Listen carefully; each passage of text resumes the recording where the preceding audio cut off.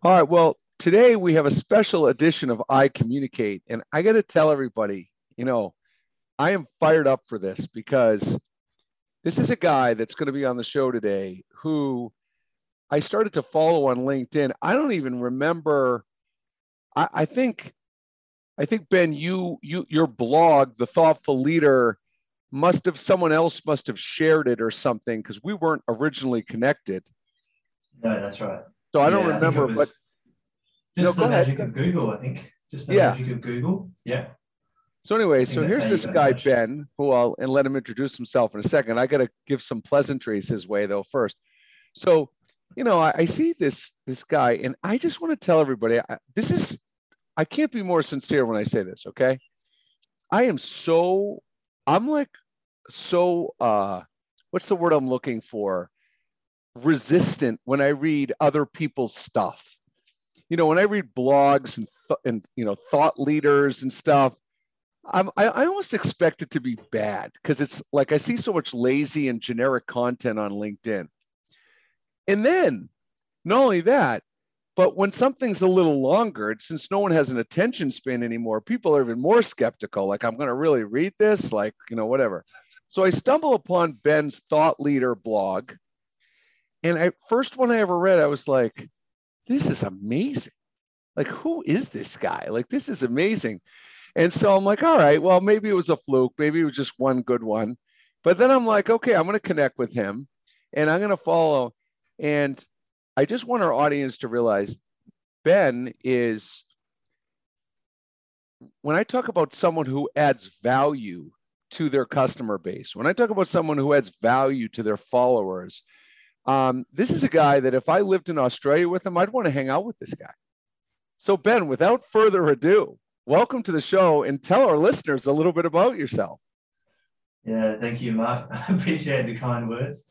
Yeah, my name is Ben Brearley. I'm a leadership coach and leadership development let's call myself a practitioner. So I do leadership training. Started off, as Mark mentioned, with the Thoughtful Leader blog. So this was, I don't know, 8 or 9 years ago now.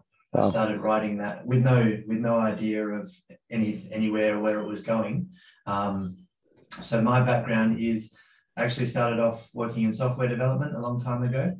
Then moved into middle management roles and consulting for some of the big consulting firms, and then jumped out into a lot of project management and further middle management roles. So about 15, 16 years of leadership experience, and just developed a passion, particularly during consulting, just developed a passion for leadership, helping leaders be better or at least solve their challenges. So there's a lot of good leaders out there that are, especially the thoughtful leader ones that I classify as thoughtful leaders in that category. There's a certain set of challenges that thoughtful leaders seem to have that other leaders may not. And I think that's where I help them try to overcome those challenges. Yeah. Ben, I got a two-part question follow for you. Are you, first of all, you're based in Australia. Are there, in the United States, it's very saturated, the amount of coaches and trainers and consultants. So part one of my question is it saturated in Australia? And part two is, where does the entrepreneurial spirit come from for you?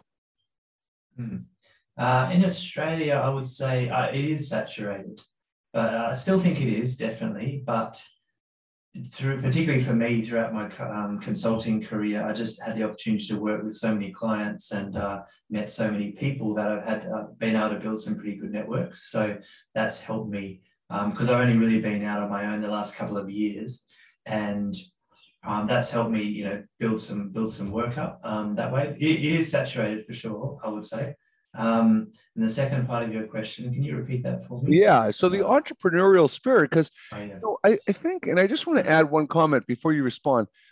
The thing about an entrepreneur is, I think people underestimate, it really takes a lot of courage, right? You really have to believe in yourself and your value and be able to take a risk. So yeah, did you just wake up one morning and say, no, I'm going to start my own business? Like, where did that all come from?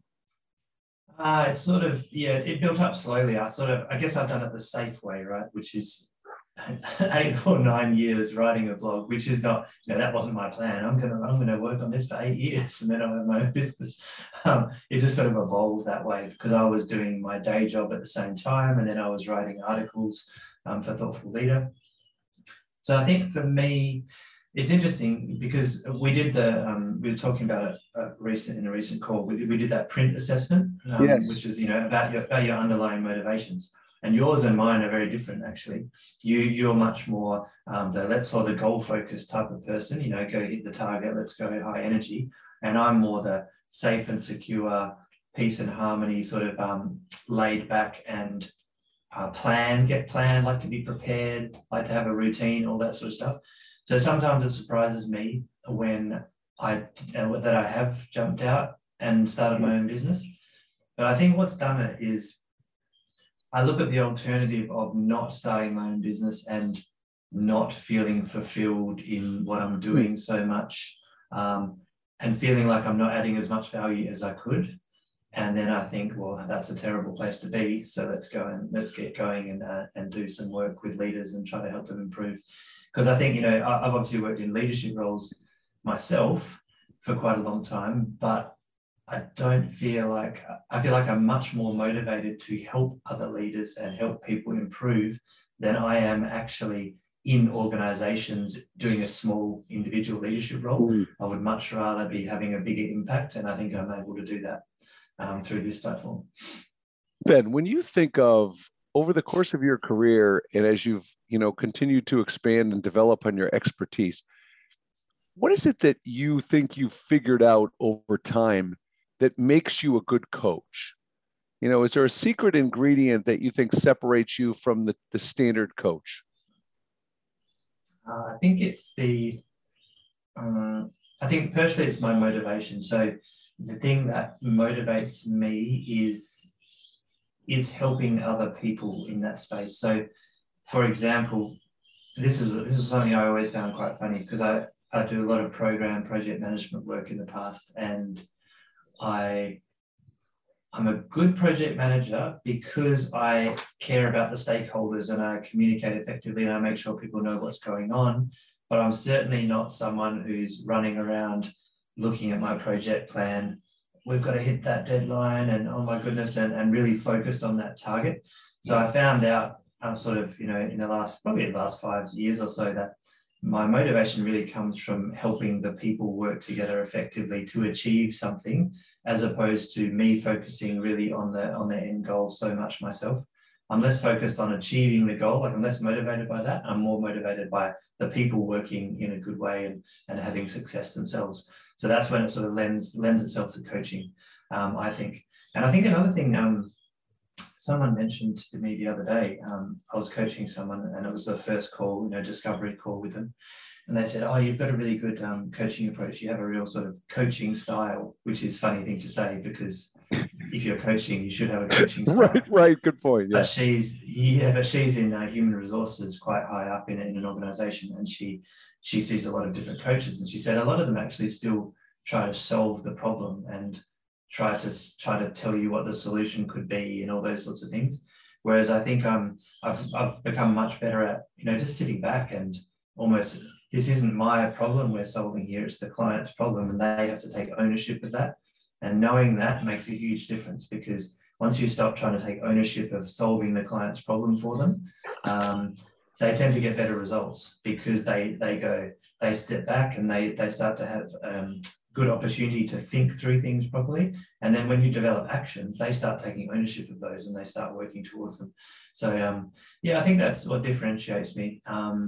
And over the last couple of years, I've started to notice that there are different types of coaches out there that, because the market is so saturated in the coaching space, I think we're seeing the huge spectrum of great coaches and not so great coaches. And you're seeing, obviously, if you've had a bell curve, you probably got in the middle with the average ones. I'm hoping I'm up there at the good end, but who knows?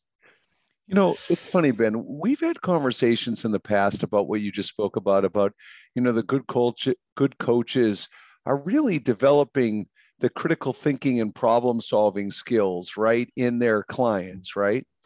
And, I'm wondering, I find a lot of times when I work with executives, there's a level of impatience and a level of instant gratification that, hey, I've got an hour to have a coaching session with you, and we're going to meet every 2 weeks, hypothetically.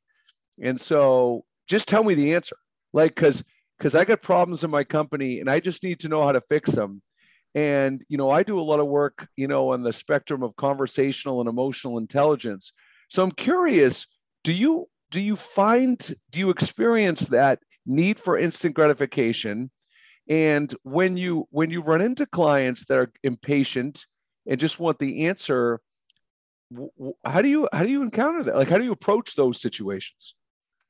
Yeah, it's a common thing, I think, and I'm sort of lucky in some ways, because what I realized a couple of years ago was that the people coming to my website, contacting me through my content and getting to know me through what I write and podcasts and things, are those that are sort of on that thoughtful side of leadership.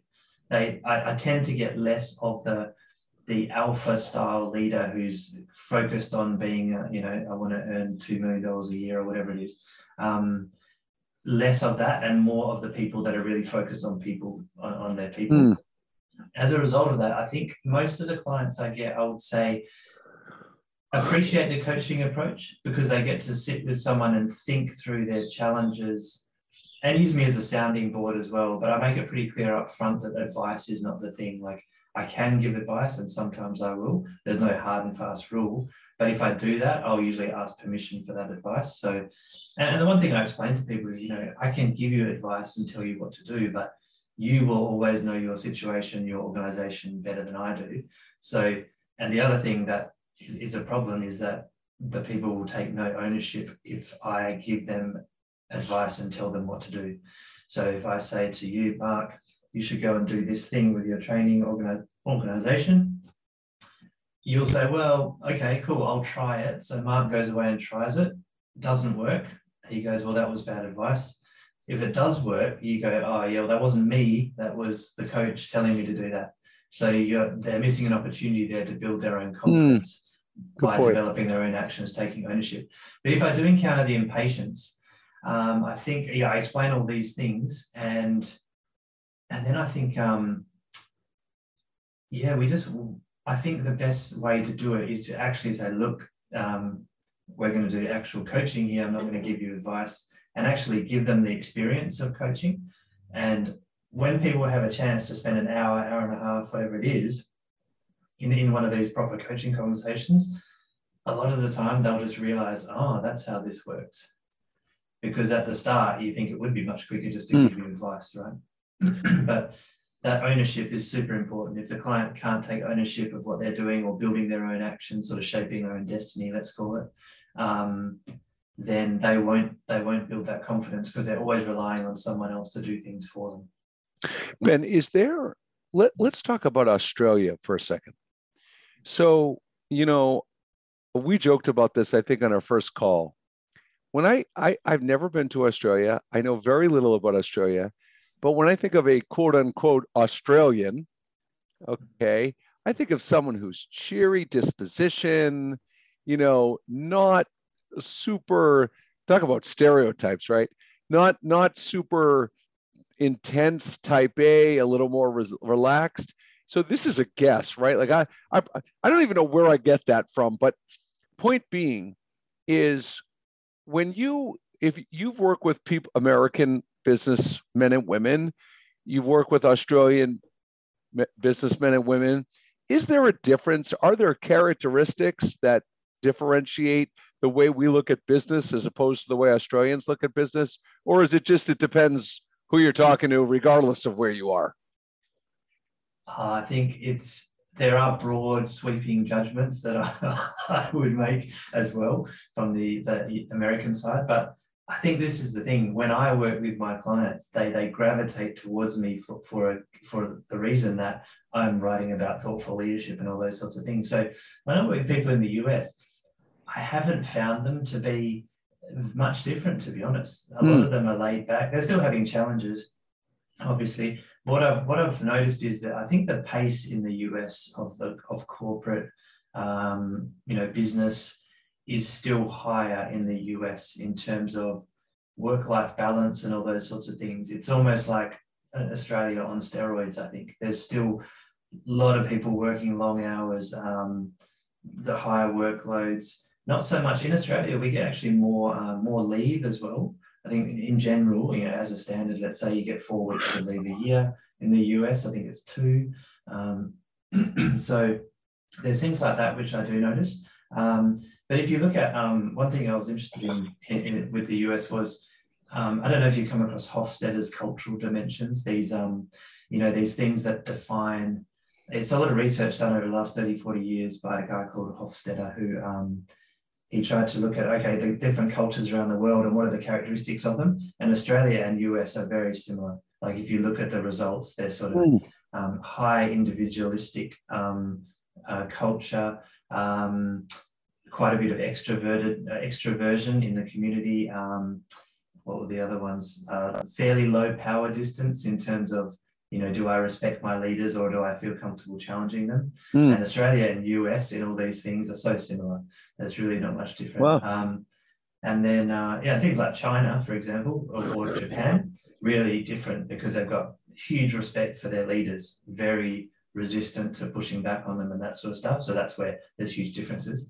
And that's as a culture as a whole, right? You can't really say this individual person is the same way as that culture. You're dealing with individuals, but it's just a guideline. And it was, to answer your question in a very long-winded way, I reckon it's pretty similar. Yeah. So Ben, I got to ask you, have you ever heard of the comedian George Carlin? Yes. Okay. Have you ever listened to any of his stuff? I haven't. Okay. No.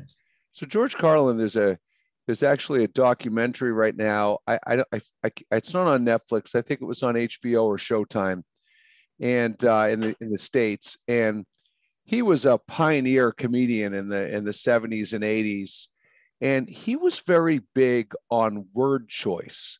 Like he did a lot of comedy on words and the meaning of words and how they can be taken wrong and so on and so forth. And when I talk to you, well, I'm very big on word choice. So I like to get in conversations with people about words that could have multiple meanings: respect, trust, loyalty, integrity, like all these words that are so broad, right? And so where I'm going with this is the word thoughtful. And, this is one of the reasons that attracted me to you as a person, to you as a professional, and to your blog, because if I was to think of, so I'm going to be a little corny here for a second, Ben, right? So if I was to think of a characteristic, a universal characteristic of someone I would want in my life as a colleague, as a friend, as a family member, as a life partner, thoughtful may be the word I would start with, right? Like who wouldn't want to be around a thoughtful person? But I guess where I want to start with you on this is, when you say the word thoughtful, like expand on it a little bit, like, because thoughtful has a lot of components to it. So what are you shooting for? If you coached me, okay, and you said, Mark, I want you to be thoughtful, or I hope you'll become more thoughtful, meaning what? So meaning leading, let's say if it's a leadership context, leading with intention. And what I mean by that is being intentional about what you're doing, and to expand on that further, thinking about the impact your leadership is having on the people around you, whether it be your boss, your team, colleagues, whatever it is, customers. That's what it comes down to, really. It's that intention. So the reason I came up with that years ago and decided to make it, my blog name was, I just saw, especially in my consulting career, I got exposed to a lot of different work environments and high pressure situations. And I just noticed all this, what I sort of call unintentional leadership happening, where people were just blundering into situations with teams where they would cause huge conflict without thinking. And it's not necessarily because they were bad people, but it was more because they just weren't thinking, what's the impact I'm having today on the people around me? And that's what thoughtful means for me. Okay, so Listen, I'm going to throw you right on the hot seat. You ready? Okay. Okay. I'm gonna play the role of a prospective coaching client for no, I'll play the role of an actual coaching client, and I'm going to play dumb to make a point here. Okay. And I'm going to set this up for our audience by if I worked with you and I said, I want you to do some self-reflection on blank. I think a lot of people would look at me like I have three heads, like, well, what do you mean by that? Like, what do you actually want me to do? Right. So, Ben, here's my question for you.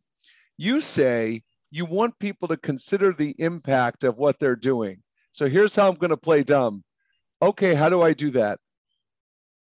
As a leader, how would you like me to consider the impact of what I'm doing? How would you do that?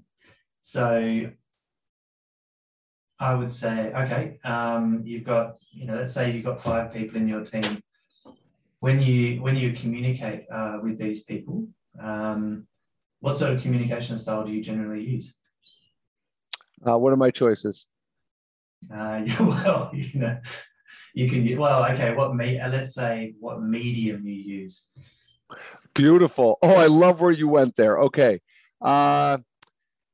Typically email, it depends. Sometimes I may pick up the phone or do a Zoom or maybe in person if it's applicable, but yeah, more so email. Okay. And so mostly email, right? But can change depending on the situation. Have you ever had a time where you've actually communicated with your team about how they might want to be communicated with? I'm going to play along and say, not formally. I mean, we've had really kind of reactive discussions about it, but if you're asking me if I've been intentional about setting expectations or understanding how they're motivated, I would say no. Okay. And so I'd say, is it possible that some people in your team sort of thrive on different types of communication than others? Yes. Okay. And what's the impact, do you think, if you look a bit longer term and you go, okay, what's the impact of me communicating really well with some people and not at all with others in the team? All right. So Ben, of course, because you're great at what you do, you did it with flying colors. The thing though, I want our listeners to pick up about what Ben did, right, is not only are there so many ways to be thoughtful, but there's so many layers to being thoughtful, right? So Ben talks about what mode of communication, be thoughtful about mode of communication, be thoughtful about how your team wants to be communicated with, feedback, be thoughtful about how they're motivated, how they like to be appreciated, how you lead meetings, how you lead one-on-ones, right, Ben? Like the list goes on and on. I mean, it's right. Well, I think, and it's important to, I think it's good to acknowledge that some people will naturally be more conscious of what their team are feeling than others. Some people are really tuned in on the relationship side. Other leaders are more results focused and they love hitting the targets. And these are all good things, right? You can't, people focused leaders, and I would consider myself to be one of them. The danger they have is focusing too much on the people, not at the outcomes, because you still need results. I mean, that's why you're in a leadership role. So I was very conscious during my career to start to keep focusing on that, goal setting and targets element. You can't just help your people and focus on them too much. So I'd say that, if it's hard to just say to someone, just be thoughtful. So, which is sort of where I think it's important to motivate. It helps to motivate people when they start to think of the potential impact of not thinking. So if you just go through and do whatever you want to do because, let's assume that everyone likes communicating the same way that I do, for example, then thinking about getting people to think harder about the impact of what happens if things go wrong because they haven't really thought about, how they're dealing with people. And I think that's a good way, that can be a good way to motivate people in terms of, okay, I want to avoid that bad thing, so maybe I'll put a little bit more thought into it. And you can almost, in some ways, it comes naturally to some people, but you can sort of, develop checklists and little points where you can, remote working is great for some reasons. You can whack a post-it note on your monitor that says, think about these three things today, and you can have that as a visual prompt, So there are ways to sort of get yourself to be more thoughtful without expecting yourself to naturally fall into that pattern, because some people are more thoughtful than others, I would say. And it doesn't make them bad or good leaders. It just means they might have to work harder in some areas. So Ben, let's go the complete opposite direction. I would imagine it's not uncommon for you to work with leaders that go too far on the thoughtful side, right? Like they're overly thinking and worried. So talk a little bit about that, and what are some pieces of advice and recommendations you make when you have that? Yeah, so the overthinking thing is a big thing when you're talking about people that, I would categorize as thoughtful leaders, because you can get tied up in, okay, I've got 8 people in my team and I have to communicate with all of them differently, and I have to understand all their preferences. And then after a while, you can't actually do anything because you're paralyzed with all the options that you could use to communicate with each individual team member. And I've got to cater for their special needs. And while that is true to a point, there is definitely too much. You can go too far, where you try to bend over backwards and satisfy every single preference because you're so focused on making them happy.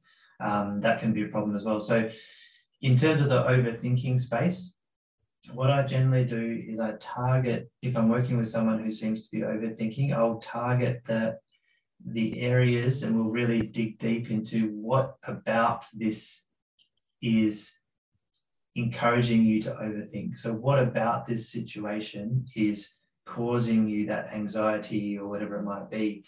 And often it comes down to things like, well, I feel like if I don't do this thing, then if I don't, let's say someone's a bit prone to micromanagement. If I don't do that, I feel like the quality of the outcome will be no good. I feel like I'll look bad. So it's good. It's good to dig into the detail of the bit that they're overthinking, and then go into, okay, what is it about that situation that makes you feel like you need to control it and think about it so much? And that tends to turn into a different conversation about, okay, well, how can we, not worry so much about the quality of the output and feel relaxed that our team are going to deliver what we need to. And yeah, so it's challenging some of the beliefs as well that people have. One of my favorite coaching questions is, what are the benefits to you of staying the way you are now or not making a change? And people don't think that way normally. They think, well, there's no benefit. I'm in a bad situation and I'm not enjoying myself at all. And you think, well, hold on a minute. If you're not having, let's say you have to have a difficult conversation with your boss, and without that difficult conversation, you're unhappy. So what's the benefit of not having that difficult conversation? Well, the benefit is I don't have to have this uncomfortable conversation, and I feel better because I don't get anxious about it. So that's the benefit that's keeping you staying the same. And then when you start to challenge that benefit and go, well, is that really a benefit?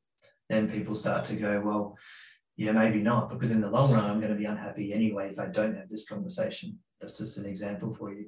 But that's one of my favorite questions, in terms of people don't usually think there's a benefit to staying the same, but there usually is. And that's why people struggle to change habits and routines and all these sorts of things.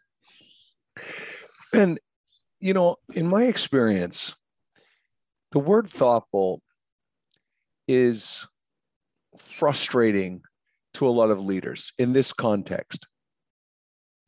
That I believe thoughtfulness is confused with the phrases high maintenance and walking on eggshells. So if a leader has different people on their team with different personalities, communication styles, and motivation styles, and all that kind of stuff, I often hear leaders say, oh, I got to talk this way to this person, and I got to do it differently with this person. And it's become like a resentment point. And you know what's funny, Ben? Before I ask you to give your thoughts on it, what's interesting to me about this concept is I do a lot of work in generational communication. And what's fascinating to me about generational communication is it's a simple concept. Every human being is different from one another, right? Doesn't matter what the generation is, we're all still different from one another.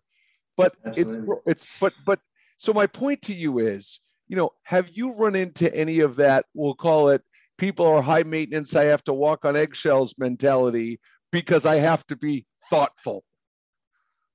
Yeah, definitely. And I sort of I can definitely understand that thinking as well, because there is there's, you know, especially in the last, let's say 20, 30 years, the shift towards people wanting to be happy at work and trying to enjoy their work has got a lot stronger. Oh, but actually, the last couple of years, it's sort of much stronger because of the pandemic, and people are going, you know what, I want more out of my life. So I think it's a tricky one, because I can sort of understand where people are coming from. But I think that the best thing to do is, and I would say I would never go almost 100% trying to satisfy every preference of my team, because it's very difficult and time consuming, and your job is to lead as well as help your team, support your team. It's not just to, cater for every whim that they might have. But I think if you can go, 70, 80% of the way there and go, okay, everyone, this is how I'm going to communicate with the team. And you have a few different methods in there, maybe to cater for a few different communication styles, let's say. And then you sort of go, you explain the reasons why you can't cater for everything, I think is an important one as well. So if you are acting in a way you think may upset someone, or that's not their normal personal style, I think explaining the context behind that is a very useful thing to do for them, to say, here's why I can't satisfy your exact requirement as well as the whole team, because the whole team is important. And as long as you give that recognition, and your intentions are sort of clear, so your people can see that, oh yeah, you're putting some thought into it. It's not just that you're not having any thought about it at all. I think that's important. But then I think the walking on eggshells thing, you would have seen this a billion times. I have sent the email out, therefore I have communicated, right? And it's like, well, have you? Because has anyone read it? And all those sort of things. It's that sort of thing where I think I think the important thing is to encourage people to think about what is the impact in the longer term of having that sort of blanket behavior that won't suit a lot of your team members because they think differently to you. And I think in the long term, if you unpack it, a lot of it causes huge issues. So yes, I communicated because I sent the email. Was it effective? No. Did it have a big knock-on effect where people came and asked me a million questions because they didn't understand what I was talking about? All these sorts of things. I think there's big ramifications to that. So people think that their life is annoying because they have to cater for the needs of their team. It's usually going to be more annoying if you don't make an effort to do that somewhat, is what I would say. Well, and I want to expand on what you said. It's not only that I sent the email out and I communicated, it's I had the meeting and I communicated, or I had the one-on-one and I communicated. And Ben, it's so funny. Like one of my favorite things is, let's say you're on my team and you're not hitting your deadlines. And so how does that meeting typically go? The leader sits down and says, so Ben, I just wanted to sit down with you and let you know, you're not really hitting the deadlines and you need to hit the deadlines.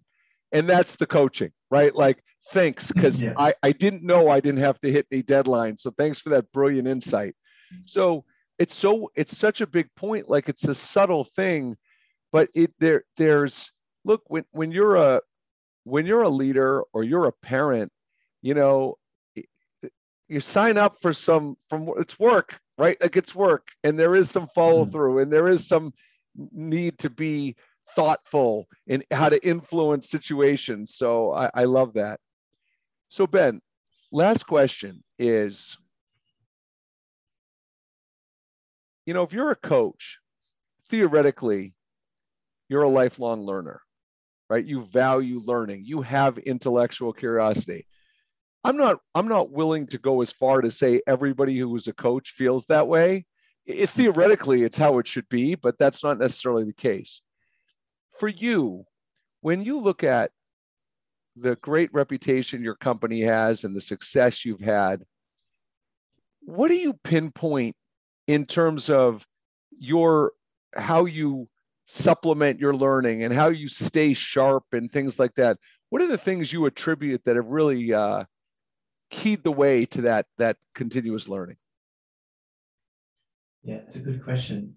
And I think the learning thing comes from me from feeling the motivation to keep learning and developing comes from my the want to help my clients get better. So I feel like if I'm not getting better, if I'm not making any effort to develop my skills or learn new things or break habits, or why would they bother? If I don't have new tools and things that I've tried out and techniques, and why would they adopt anything that I tell them is a possible option as well? So I feel like, and the other thing is, if I don't sleep well or eat well or exercise and all these sorts of things, looking after myself, I can't really look after the people I'm working with either. That's a big thing for me, because I know what it's like when I've had a very bad sleep, and then I've rocked up at a coaching session, and my mind is fried, and it's very difficult to do effective coaching in that state. And so these are things I really focus on. It's about being able to serve the people the best way I can. So to get to what sort of ways do I keep learning, I guess one thing is I do spend a lot of time on LinkedIn, just seeing what's out there. I must admit, I don't read heaps of leadership literature or anything, because like you, I'm a little bit skeptical about some of it when I see, I think we've talked about it before. Someone will say, one of the advice in a leadership article is, oh, you should write a strategy. And it's like, well, that's cool. That's one bullet point, but I don't know how to write a strategy. So what do I do now, right? And, that's great. So, and this is where, I guess the one thing I've focused on my content is I try to, every time I write an article, I say, so what? So what are they going to do with this thing? Like, what are they going to do with this knowledge? Is there a takeaway here, or is it just me whinging about bad leaders or something? That's not what I want to get out of it. So but in terms of learning, so I do that, just keep an eye on what's out there. So I see a lot of trends and things happening. Lately, the psychological safety, huge concept that's been, and it's been around for a while, but it's hugely popular now in terms of people talking about it, writing about it, stuff like that. So I know that's on the tip of everyone's lips. I actually really like mindset stuff, which is awesome, because you're a mindset person as well. You love that. Well, your business is called that, so I guess that makes sense. The things like one I found recently, this podcast, The Neuroscientist, at I think one of the popular universities in the US, and he talks about he collates the research on a certain area, and he says, based on how the brain works and the body works, these are some practical ways that you can implement this in your life. So he dumbs down the research, which is quite hard to get through if you didn't have someone doing it for you. And then he goes, and this is why it can be applied, and these are the things you can do. So it might be to improve your sleep or be better at goal setting, whatever it might be. I love that sort of stuff, because I feel like that sort of content is not really accessible to the normal person without a huge amount of effort. So this guy does a really good job of that. And these are the things I really like. They're more about, so actually I'd say less about leadership and more about, or less about leadership specifically, more about leading yourself, managing yourself better, managing stress, and dealing with people better, and almost controlling yourself in a better way so that you can show up every day and lead better, as opposed to here's this leadership tool, because there is no leadership tool that I've ever seen that will solve your leadership problems. There are good ones out there. There's good things you can take from all different areas. The real problem I find, and I'm sure you're probably the same, is that, I've got this cool tool. How do I actually use it in my organization? Because, my boss doesn't support me, or my colleagues are not nice to me, or whatever it is, any number of problems. It's actually applying the things that you have, the tools. That's the trick. It's not the tool. The tools are often quite simple. It's actually good at putting it in practice and sticking with it. I see this huge, time management is a massive one. Some people, I run some time management training sometimes, and some people come to the course and they go, oh yeah, I want some time management tools. And it's like, well, okay, that's cool. And we have some of those for you, but one of your biggest tools is going to be pushing back on stuff that people ask you to do. And that is not an easy thing to do without practice. Right. And no tool is going to help you do that. That's you being able to behave that way and, have those difficult conversations. Yeah. All right, Ben, before we sign off, we've got to have you educate our audience on something you taught me in one of our first conversations. Let our listeners know what tall poppy syndrome is. Oh yeah, actually, I think I missed an opportunity there when you were talking about the US versus Australia, because I think this is a little bit of a difference here. Um, okay, if I'm going to go broad brush, let's talk about stereotypes and things like that. I would say the persona of these.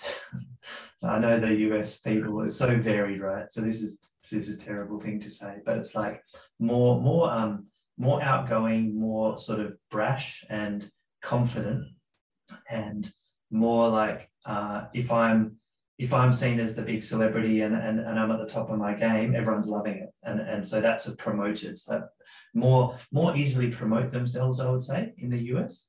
And that's not to say there's no imposter syndrome and things like that with people, but I would say, that's the sort of thing that I perceive as the general, perception of things. In Australia, what I've noticed is, and this makes it very hard if you're trying to run your own business, I think, at least getting started, is there's this thing called tall poppy syndrome that you mentioned, that basically the people who rise to the top, like a poppy that's growing above the rest of them, the chopper will come and chop the top of that poppy off so that they're all level. So what in Australia, there's that thing is the tall poppy syndrome describes a situation where people sort of try to drag everyone down to their level. So if someone in Australia goes and big notes themselves and says, I'm the best at this and I'm the best at that, you'll notice it with some of our sporting stars. The ones that really go nuts about I'm the best and I'm going to be the best and I'm going to do this, people in Australia tend to really not like that too much in general. Whereas the people who are humble, so you might have come across, Ash Barty from tennis, and she won Wimbledon and all this sort of stuff recently. She is super humble. Like, you would never hear her bragging or saying how good she is, but she's amazing. And people love that in Australia. They love it because she's just like us. Well, actually, she's not. She's like super amazing. But I think that's the tall poppy makes it, so people put themselves out on social media saying, I'm doing this and I'm doing that. And there's just this thing where people go, oh, come on, mate, don't say that stuff. Don't talk yourself up. That they really resist that. And I'm not saying that doesn't go on in the US as well, but I feel like it's very strong in Australia. Yeah, that makes a lot of sense. And it is funny. Like, I hear you say that. Like, what's interesting, I'm a big sports fan, and when teams tend to win a lot in the US, like the Patriots, people want to bring them down. They don't like it. They like it to a point, but then people get sick of sports. So in sports, there is a little tall poppy syndrome at times. Yeah. But in regular, not so much. Yeah. So I heard it described by someone. I was talking to someone in the US a little while ago, where they described it as, there's crabs in a bucket, and one crab, if it makes a break and tries to get to the top of the bucket, other ones will claw at it and try to bring it down. And that's a similar. Yeah, I like that. I like that. Yeah. So right. Yeah, I agree. I think the same thing. Sporting teams in Australia, we like it to be even, in that sort of thing, and don't get too ahead of yourself. Have you ever been to the Australian Open tennis tournament? I haven't. No. Okay. I'm not a huge tennis fan, to be honest. Okay. Yeah. Big rugby fan. And the US rugby is slowly growing in the US. It is. And I'm a little bit scared because the US has such a massive population that if they decided one day we want to be really good at this rugby thing, I think they could easily be. Yeah. Yeah, good point. The good thing is they've got so many sports. I love it. Well, Ben Brearley, it has been an absolute pleasure to have you on iCommunicate. And Ben, if people want to learn more information about you, how to reach you, what's the best way? I'd say my website's the best way, thoughtfulleader.com, all one word. And I'm on LinkedIn as well. So, you can hit me up there and send me a message as well. All right, Ben. Well, again, thanks for being on the show. And we'll look forward to talking to you again in the future, and have a great night. Awesome. Thank you, Mark. Appreciate you having me on. All right. And for iCommunicate, I'm Mark Altman. We'll see you next time.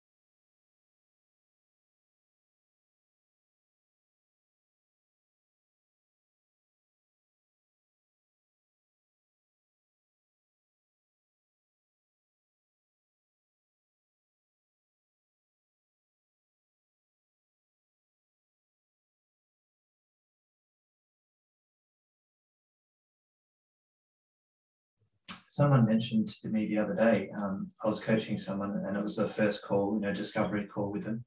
And they said, oh, you've got a really good coaching approach. You have a real sort of coaching style, which is a funny thing to say because if you're coaching, you should have a coaching style. Right. Good point. Yeah. But she's in human resources quite high up in an organization, and she sees a lot of different coaches. And she said a lot of them actually still try to solve the problem and try to tell you what the solution could be and all those sorts of things.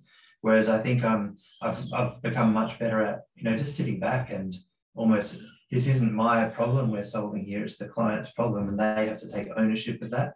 And knowing that makes a huge difference, because once you stop trying to take ownership of solving the client's problem for them, they tend to get better results, because they step back and they start to have good opportunity to think through things properly. And then when you develop actions, they start taking ownership of those and they start working towards them. Do you experience that need for instant gratification? And when you run into clients that are impatient and just want the answer, how do you encounter that? Like, how do you approach those situations? Most of the clients I get, I would say, appreciate the coaching approach, because they get to sit with someone and think through their challenges and use me as a sounding board as well. But I make it pretty clear up front that advice is not the thing. Like, I can give advice and sometimes I will. There's no hard and fast rule. But if I do that, I'll usually ask permission for that advice. So, and the one thing I explain to people is, I can give you advice and tell you what to do, but you will always know your situation, your organization better than I do. So, and the other thing that is a problem is that the people will take no ownership if I give them advice and tell them what to do. So if I say to you, Mark, you should go and do this thing with your training organization, you'll say, well, okay, cool, I'll try it. So Mark goes away and tries it. Doesn't work. He goes, well, that was bad advice. If it does work, you go, oh, yeah, well, that wasn't me. That was the coach telling me to do that. So they're missing an opportunity there to build their own confidence by developing their own actions, taking ownership. But if I do encounter the impatience, I think, I explain all these things, and then I think, I think the best way to do it is to actually say, look, we're going to do actual coaching here. I'm not going to give you advice, and actually give them the experience of coaching. And when people have a chance to spend an hour, hour and a half, whatever it is, in one of these proper coaching conversations, a lot of the time they'll just realize, oh, that's how this works. Because at the start, you think it would be much quicker just to give you advice, right? But that ownership is super important. If the client can't take ownership of what they're doing or building their own actions, sort of shaping their own destiny, let's call it, then they won't build that confidence, because they're always relying on someone else to do things for them.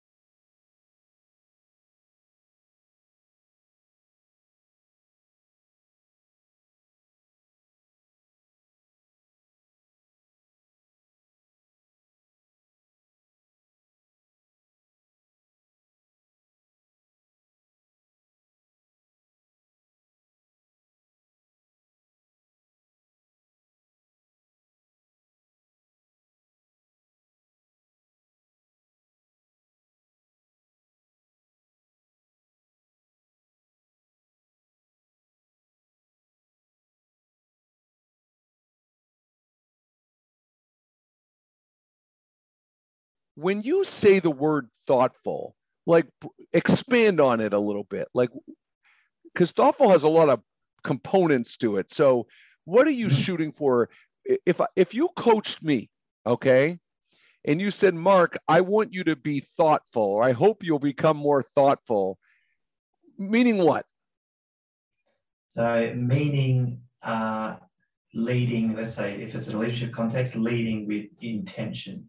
And what I mean by that is being intentional about what you're doing, and you know, to expand on that further, thinking about the impact your leadership is having on the people around you, whether it be your boss, your team, colleagues, whatever it is, customers.